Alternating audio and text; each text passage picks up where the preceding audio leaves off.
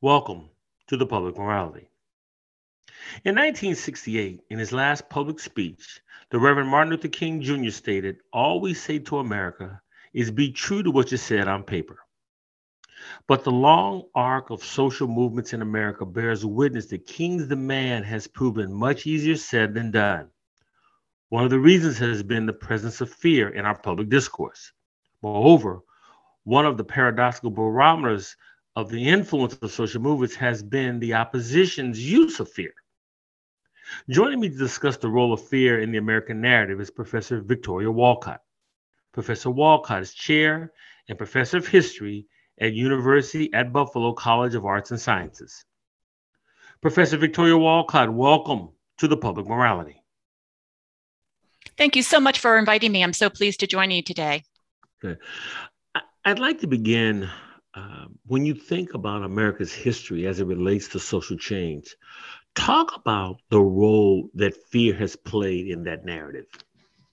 Absolutely. I think fear there's a long strand of both questions of violence and conflict and fear that has been used quite deliberately often to try to keep down progressive social movements and to limit the amount of change that can happen over time. So you see that, for example, in the question of segregation, racial segregation, the ways in which fear and violence has been used as a way to intimidate and threaten, particularly African Americans, from challenging those social mores.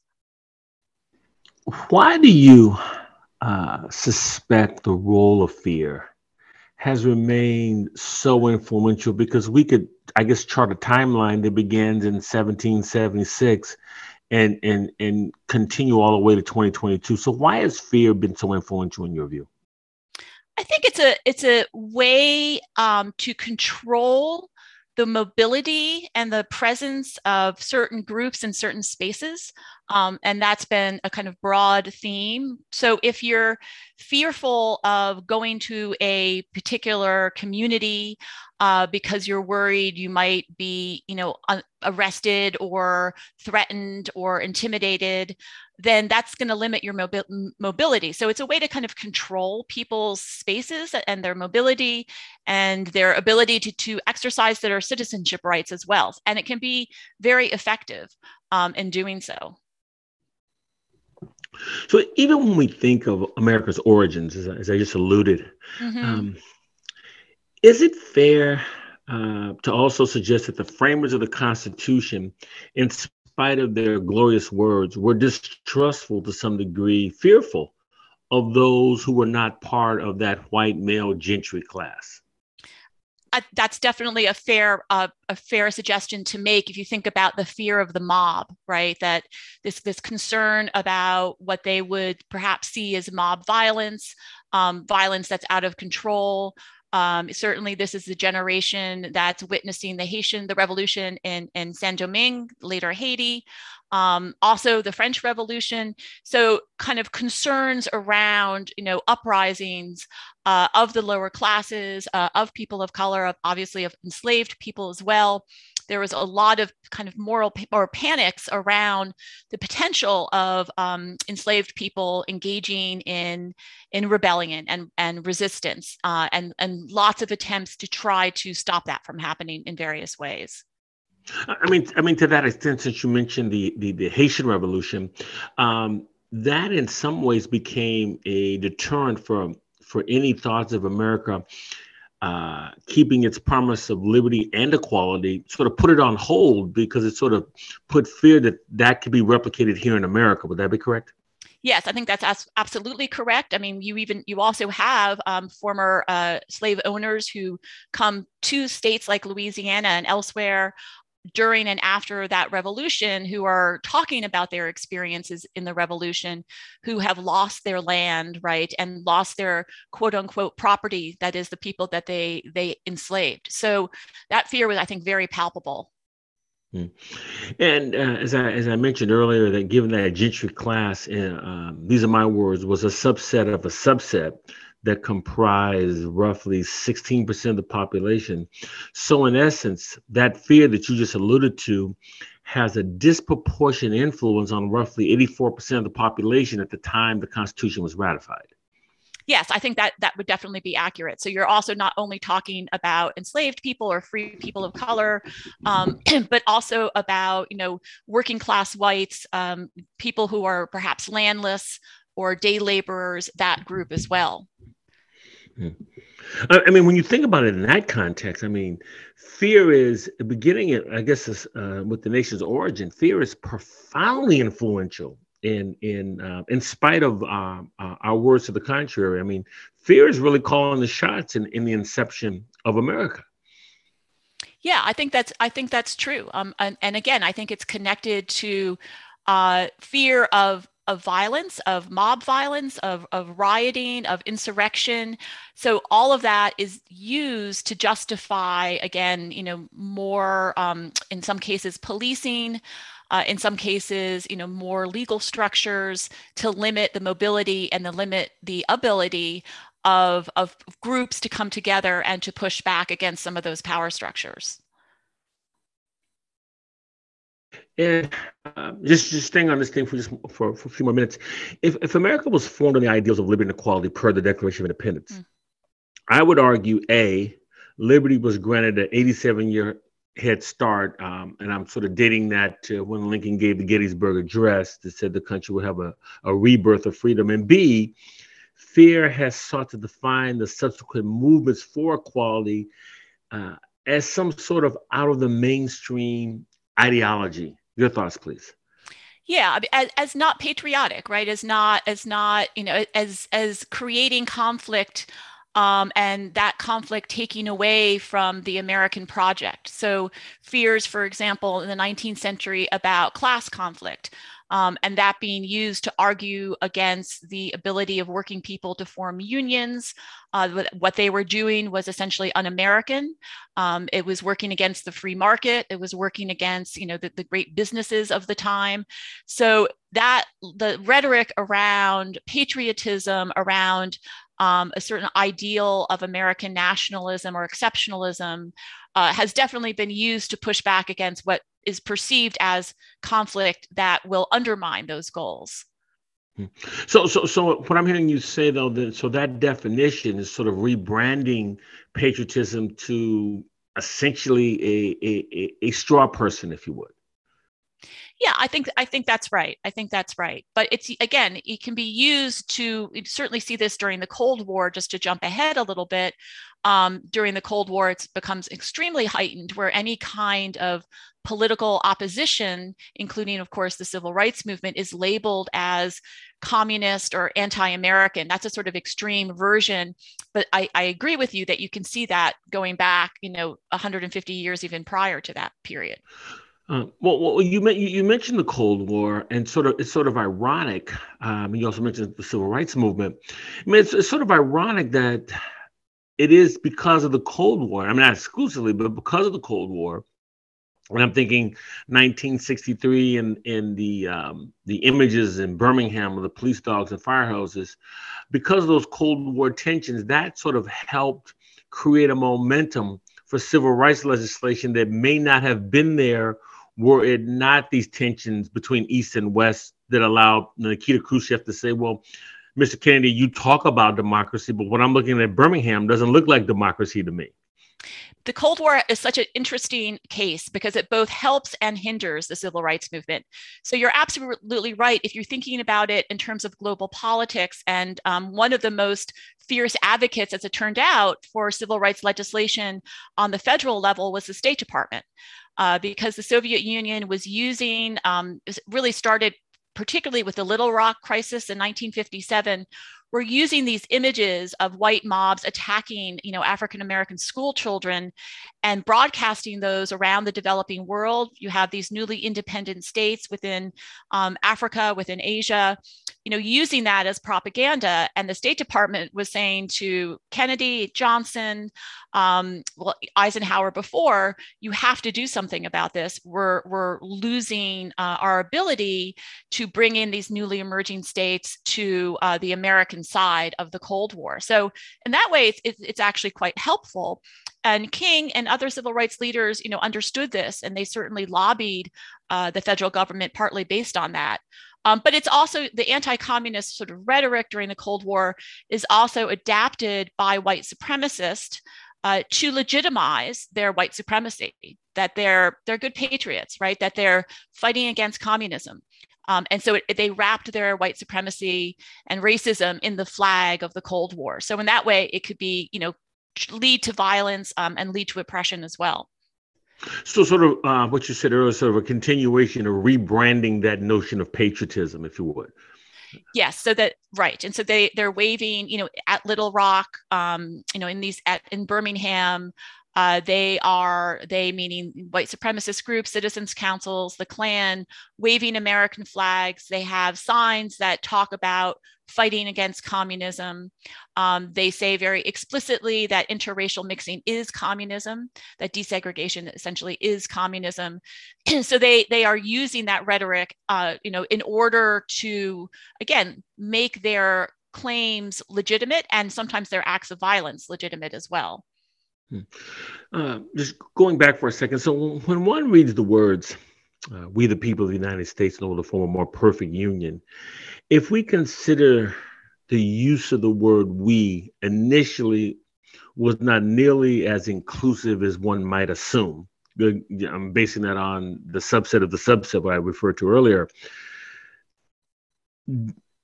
Does it make perfect sense that those who sought to make the word we more inclusive would be met with such fear-based backlash? I think that goes to the issue of power, and that expanding who we means and includes challenges systems of power. So allies in, for example, thinking about white abolitionists, but then also other white allies later into the 20th century, these are often individuals who are engaged in a kind of radical politics, sometimes radical religious politics as well, in terms of, the beliefs of, say, the Quakers, for example, that take them outside of those power systems and allow them to see the humanity, the common humanity across lines of gender, across lines of race and religion. So they are able to kind of go beyond this more narrow definition of who is an American.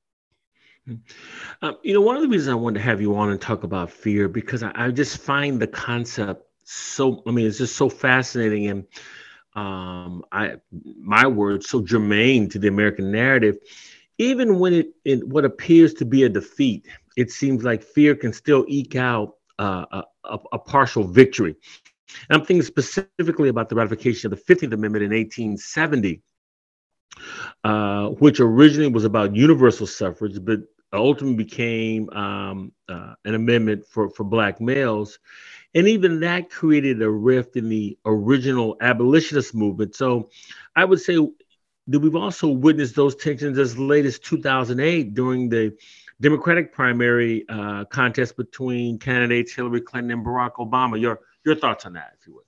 Yeah, those schisms are deep and profound. And, for many of the white women suffragists of the late 19th century going into the early 20th century, after the passage or during the debate about the 15th Amendment and after its passage, they began increasingly to make their arguments for suffrage be about the fact that African-American men had access to the vote, which they did for a time. Of course, it was taken away in the Deep South, and that also immigrant men had access to the vote, and that these men were not worthy of the vote when, in fact, white women did not have access, that white women were more virtuous. So that is a deep wound, I would say, within those movements that has persisted into the 20th century. And I think you're right to point out that that Democratic primary kind of, that some of that deeper historical wound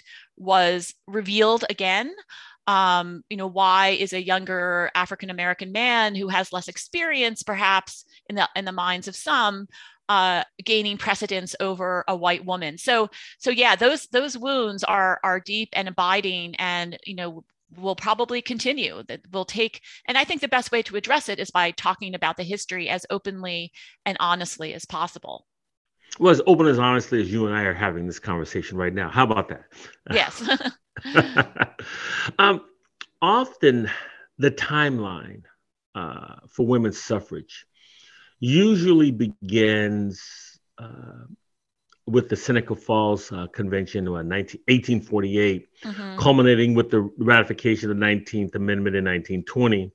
But if one goes back to the letter written by Abigail Adams to her husband John in 1776, before the convention in Philadelphia, when she exhorts him to remember the ladies, that's a 144-year timeline. And I would add to that, in my view, it wasn't until 1965, with the passage of the Voting Rights Act, that full citizenship in America was truly codified. I mean, that's a long time for fear to have influence. And I guess because we look at these things sort of a la carte, we don't see how long fear was really calling the shots to circumvent, progress. Yeah, that's an excellent point. And I think what's important to understand after the passage of the 15th Amendment during that period of Reconstruction, when Black men did have access to the vote for a time, first of all, that access was often thought about communally. So that communities, women and children and men would, of freed people in the wake of emancipation, would talk about the vote together and make decisions about who they were going to vote for. But also, the way in which the vote was taken away was through fear and intimidation prior to legislation. So what happens in states like Georgia, North Carolina, Mississippi, elsewhere, is that prior to state legislation, which requires things like poll taxes or literacy tests, first what happens is a campaign of racial terror. So the Klan and other vigilante groups target voting areas, often they're churches. So that's why you have a mass number of church burnings during that period, which continue into the 20th century. So they use lynching, they use violence, intimidation, and terror first to undermine the ability for men to vote, Black men to vote. And then as they can retake control of the state legislatures, they change the Constitution and pass these restrictive voting laws. So fear, violence, intimidation is very much part of that process. And I guess just to follow up on that, it's a sad commentary, but when we think about social movements in America, and especially ones that have led to success, there's almost a corresponding track of violence that usually follows, social movements of influence. There often is. And I think that's what makes the radical nonviolence of the mid 20th century, of King and others in the movement, so important as in terms of breaking that pattern to some extent, right? And I don't want to overly romanticize that aspect of the movement, but I do think it broke a pattern, and that was one of the reasons for the success. And just a very quick anecdote about this. This is something that's always stuck with me. This is about Highlander Folk School, which is in Tennessee. This is a place that was training civil rights activists and labor activists starting in the 1930s. And it was also a space where they developed nonviolent direct action, trained people in that tactic, but they also developed freedom songs like We Shall Overcome. And in 1959, there was a police raid on Highlander, terrifying moment, of course, for these activists. And they were huddled in the basement of the house trying to shield themselves from arrest. And they started singing We Shall Overcome. And they spontaneously added a new verse to that song, which is We Are Not Afraid. And they sang that over and over again. And later that night, a Black woman, Septina Clark, really remarkable civil rights activist, she was in jail, arrested during that raid. And she was sitting in her jail cell, absolutely terrified. She could be beaten. She could be sexually assaulted. She could be dragged out of the cell and disappeared. And she remembered a song that Harry Belafonte had taught them at Highlander, which was simply the Michael Rowe song, right? Row your boat ashore.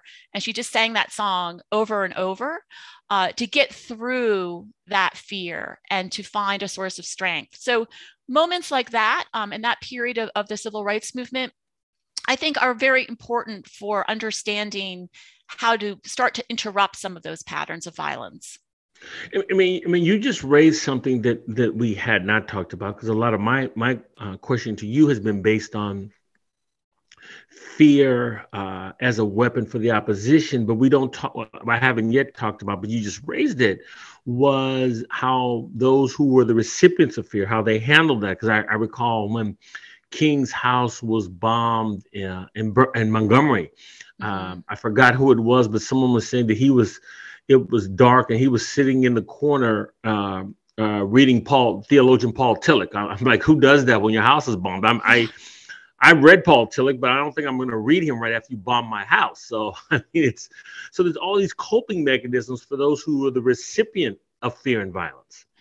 Yes, and those coping mechanisms were taught and workshopped. And at the time that King's house was bombed, he had rifles in the house to protect himself, as did most homes in the South during this period, to protect him and his family from the Klan and from the racial violence.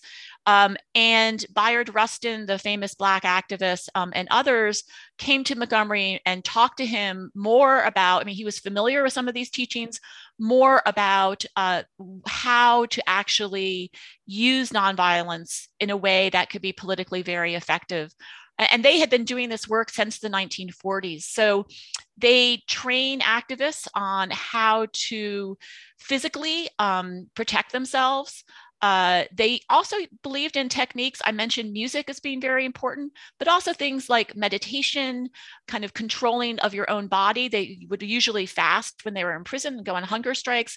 And a lot of that discipline and training was used to defend themselves against this kind of physical violence. So before a freedom ride or a major action, people were trained how to deal with racial epithets, rocks being thrown at them, and they were given that training and those tools to go into those situations.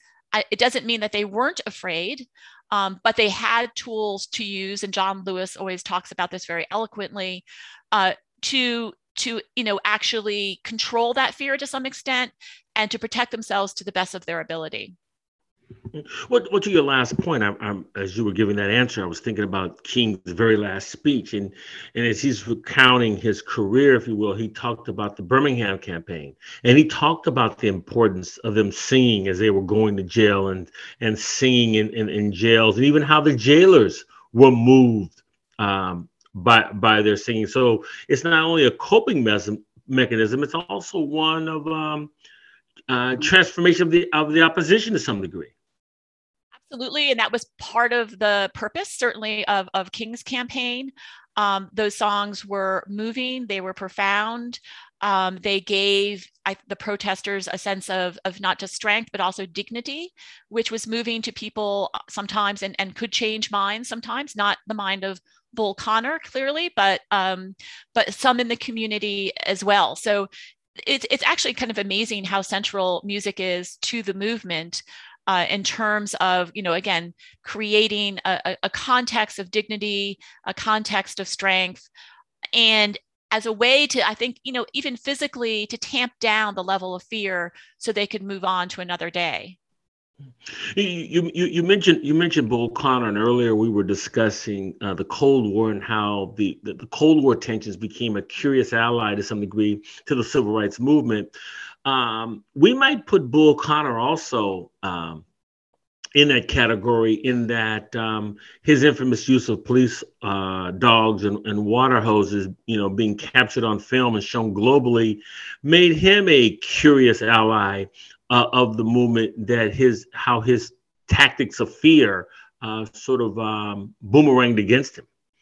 Absolutely, and Rustin and King and others talked about the kind of theatricality of their protest movement, that creating that tension where you have such extreme violence on the other side did create media attention. And those 1963 Birmingham campaign with the with the German shepherds, with the fire hoses.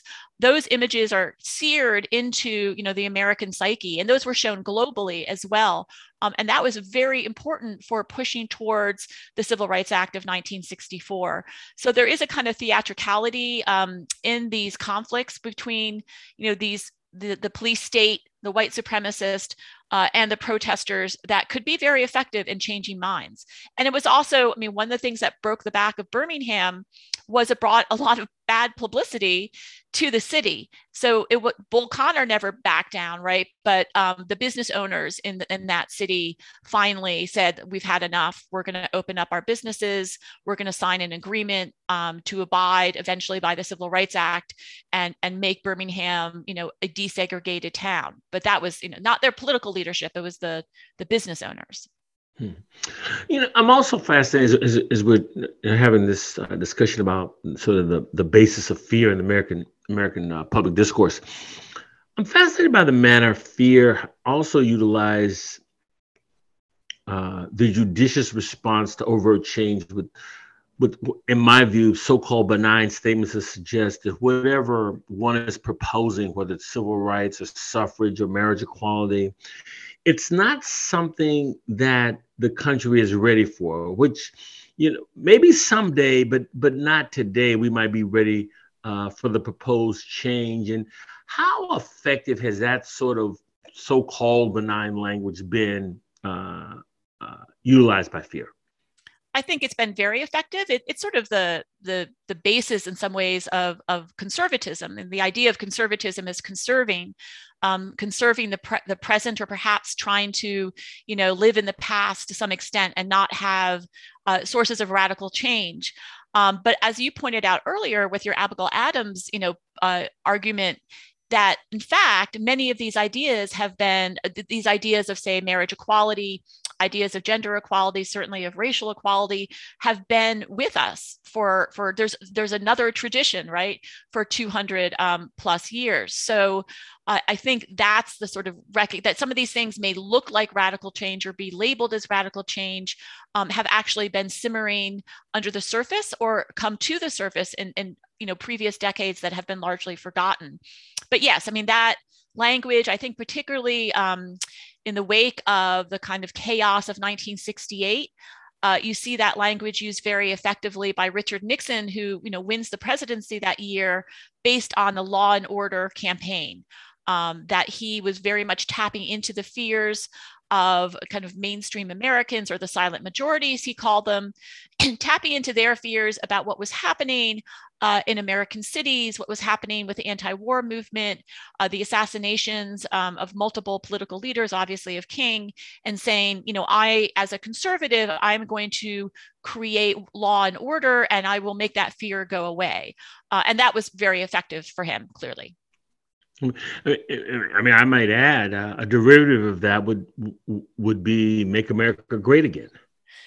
Yes, that particular phrase taps into very much a lot of nostalgia. There's a lot of nostalgia in that for kind of Cold War, post World War II world of the single family home, the nuclear family, a sense of consensus, a sense of prosperity and peace that many, particularly white Americans, have that, or older white Americans have that image of the post-war world. And so I think that "Make America Great Again" is specifically about like the 1950s, and that it was a very effective slogan for some who have a kind of nostalgia or longing for that world of their childhood, perhaps.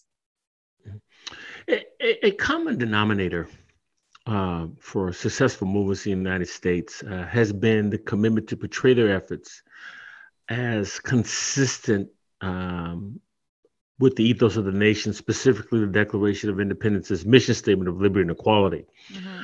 I'm wondering, in your view, does fear mask the fact that some are unwilling to forego what may have been the framers' original intent as to the true beneficiaries of America's largesse? In other words, are they willing just to ignore the fact that the framers really only intended 16% of the population to benefit, to justify what might otherwise be unjustifiable in these quests for social change. Yeah, I think there is a distance that you're pointing out there between a kind of idealism around those foundational documents and the historic reality of the specific time and motivations of those founding fathers. I mean, I always, of course, think about Frederick Douglass in relationship to this and his famous speech about the Declaration of Independence, where he simultaneously talks about the specificity of slave ownership and the system of slavery being part of this, but also talks about the potential for us to live up to the some of the ideals, or the maybe changing over time ideals that can be interpreted in those documents, so that they're living documents, right? They're not frozen in time in some ways, so they can be rewritten. I mean, Seneca Falls, they rewrote the Declaration of Independence to include women, and that kind of revision has been done over and over again. But I do think it's important to understand exactly the historical specificity that you're pointing out, which is that there are historical contexts that leave a longer legacy, and certainly some of the more radical, thinking about the 60s and early 70s, with particularly the Black Power movement, but some other movements during that period, which did begin to break away from that idealism and imagine, a different kind of nation within a nation, or other ways to kind of move forward in a more revolutionary way. That's fairly unusual, but it has happened from time to time. Well, ironically, I'm just listening to your last answer, and it's sort of ironic in that if we take that behavior that I just commented on, that sort of disconnect, but if you think about the motivation to secede from Great Britain, we could conclude that the original founders were a marginalized group, and therefore, in that tradition, became the Abigail Adams, the Angelina Grimkes, the Frederick Douglasses, the Martin Luther Kings, the Elizabeth Cady Stanton, and so forth. So it's actually those who have been marginalized that are able to see what America could be. And so we've needed folk who have been on the margins to move America closer to that more perfect union in spite of its fears. Yeah, I would agree with that. I mean, if you think about the Revolutionary era and the early national period, these notions of small r republicanism that come out of that period, which are dependent on citizens being virtuous, right, being good people, and that idea of civic virtue is absolutely central to this, again, the sort of foundation of the political system. So that idea of virtue, if you're a King or a Stanton, you are expanding that, and you are talking about the ways in which, if you're going to live up to ideals of civic virtue, then you need to dismantle the system of segregation. You need to expand suffrage. And that will allow the full possibilities of small r republicanism to come to fruition. One of the many memorable statements by Martin Luther King, to me, that sums up the civil rights movement of the 1960s actually comes from his very last address, when he says, all we say to Americans is just be true to what you said on paper. Given your area of expertise, why has this seemingly simplistic request been so difficult to achieve?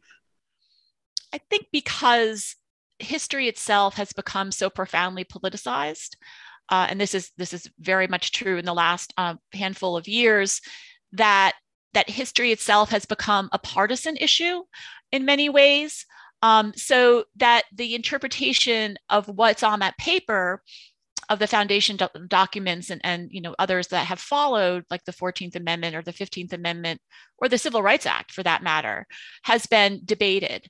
And that for some who have a more kind of American exceptionalist or American first, idea of American history, they find any emphasis on the marginalized groups that you talked about, or the differing interpretations of these documents over time, to be undermining American patriotism. There's also criticisms, from the left around this as well, to some extent. People who, for example, feel that talking too much about, different groups of immigrants, of African Americans, working class women, whatever, is somehow splintering American history. It's too much about identity politics. So American history itself has become, and I think always has been to some extent, deeply politicized, become increasingly partisan. We see this in our schools, of course. We see the debates over the 1619 Project as well. And that's part of the difficulty, certainly. I'm wondering of the influence of fear in movements like, say, the civil rights movement of the 1950s and 60s. We might throw women's suffrage in there and marriage equality and the subsequent movements, so on, that they get mischaracterized in that when we talk about the civil rights movement, for example, it is talked about as something that helped African Americans.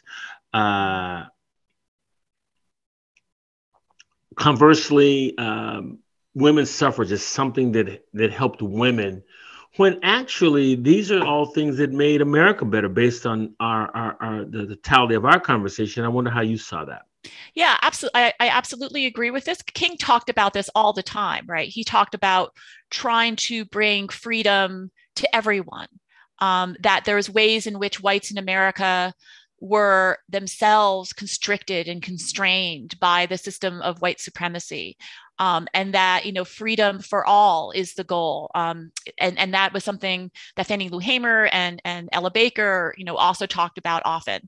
So yes, the idea is liberation, a broader liberation for American people across the board. So just to go back to segregation, what was often argued during the period of Jim Crow, not only in the South, but in the North as well, which is deeply segregated during much of this period, is that we can't have desegregation because that's going to create conflict. And so the opposite argument is that it's the segregation that was creating the conflict, and desegregation, an openness, a mobility for everybody would create, in fact, not only racial equality, but also racial peace, and that would lift up everybody. So that is, the argument often of those movements. The women suffragists would say that they, as women voters, would be able to address some of the social and issues of the day, like labor, for example, in a way that was more effective, or perhaps from a different perspective that would improve society at large. So I think that's a very important argument. Talk about the role of fear in the current public discourse. I know you're a historian and you're always looking back, but just look in the present moment. Is there a historical comparison in your view to our present day fear? Well, there's some existential things that are happening, crises that are happening right now, which are fairly unique. The pandemic is not unique. We've gone through pandemics before, so there are some parallels there with the flu, of course, that happened after World War I, some of the 19th century pandemics. So there are some parallels there. The climate crisis is a kind of existential threat that is relatively new. I do find some hope in the present day. I feel that people are looking for solutions in a more almost aggressive, but also maybe imaginative way, because the feeling of crisis is so profound. So the summer after the murder of George Floyd, with those massive protests, and I know that there's been backtracking since then, certainly, but at least for those months of those protests, those are the largest interracial protests in American history. There were whites who supported the civil rights movement in the 50s and 60s, but nothing to the extent and just in terms of numbers as we saw in those protests. And you see a lot more discussion of new and different solutions. I see that in the unionization movement that's happening right now. Other kinds of conversations about things like guaranteed incomes and other policy choices. It seems that when you're in a moment of crisis like this, as we are in these multiple crises, that it also provides rupture, which can maybe open up the possibility for new kinds of solutions. I mean, one would actually have to go back to 1860, when we actually saw other Americans as existential threats. You would have not been able to convince me 5 years ago that might be members of Congress who might look at, say, the behavior of Vladimir Putin and say, well, he has a point here. I just couldn't conceive of that until it happened. So I could not conceive of January 6th happening. I mean, while it was happening, I was in utter shock, and sort of have remained in utter shock since then. The idea that you would have an attempted coup that would be actively defended by major political figures is really shocking. So there are some things, and that felt, not quite 1860, but at least revealing the possibility, as you're suggesting, of that kind of civil war, essentially. Has fear transformed us into a post-truth society in that my truth is difficult to ascertain? My truth is based on just my beliefs, and the democratic values notwithstanding don't matter, and emotional titillation trumps all. Which grants me leeway to believe whatever I want to believe. I'm not restricted by any sort of democratic parameters. Is that what we are now?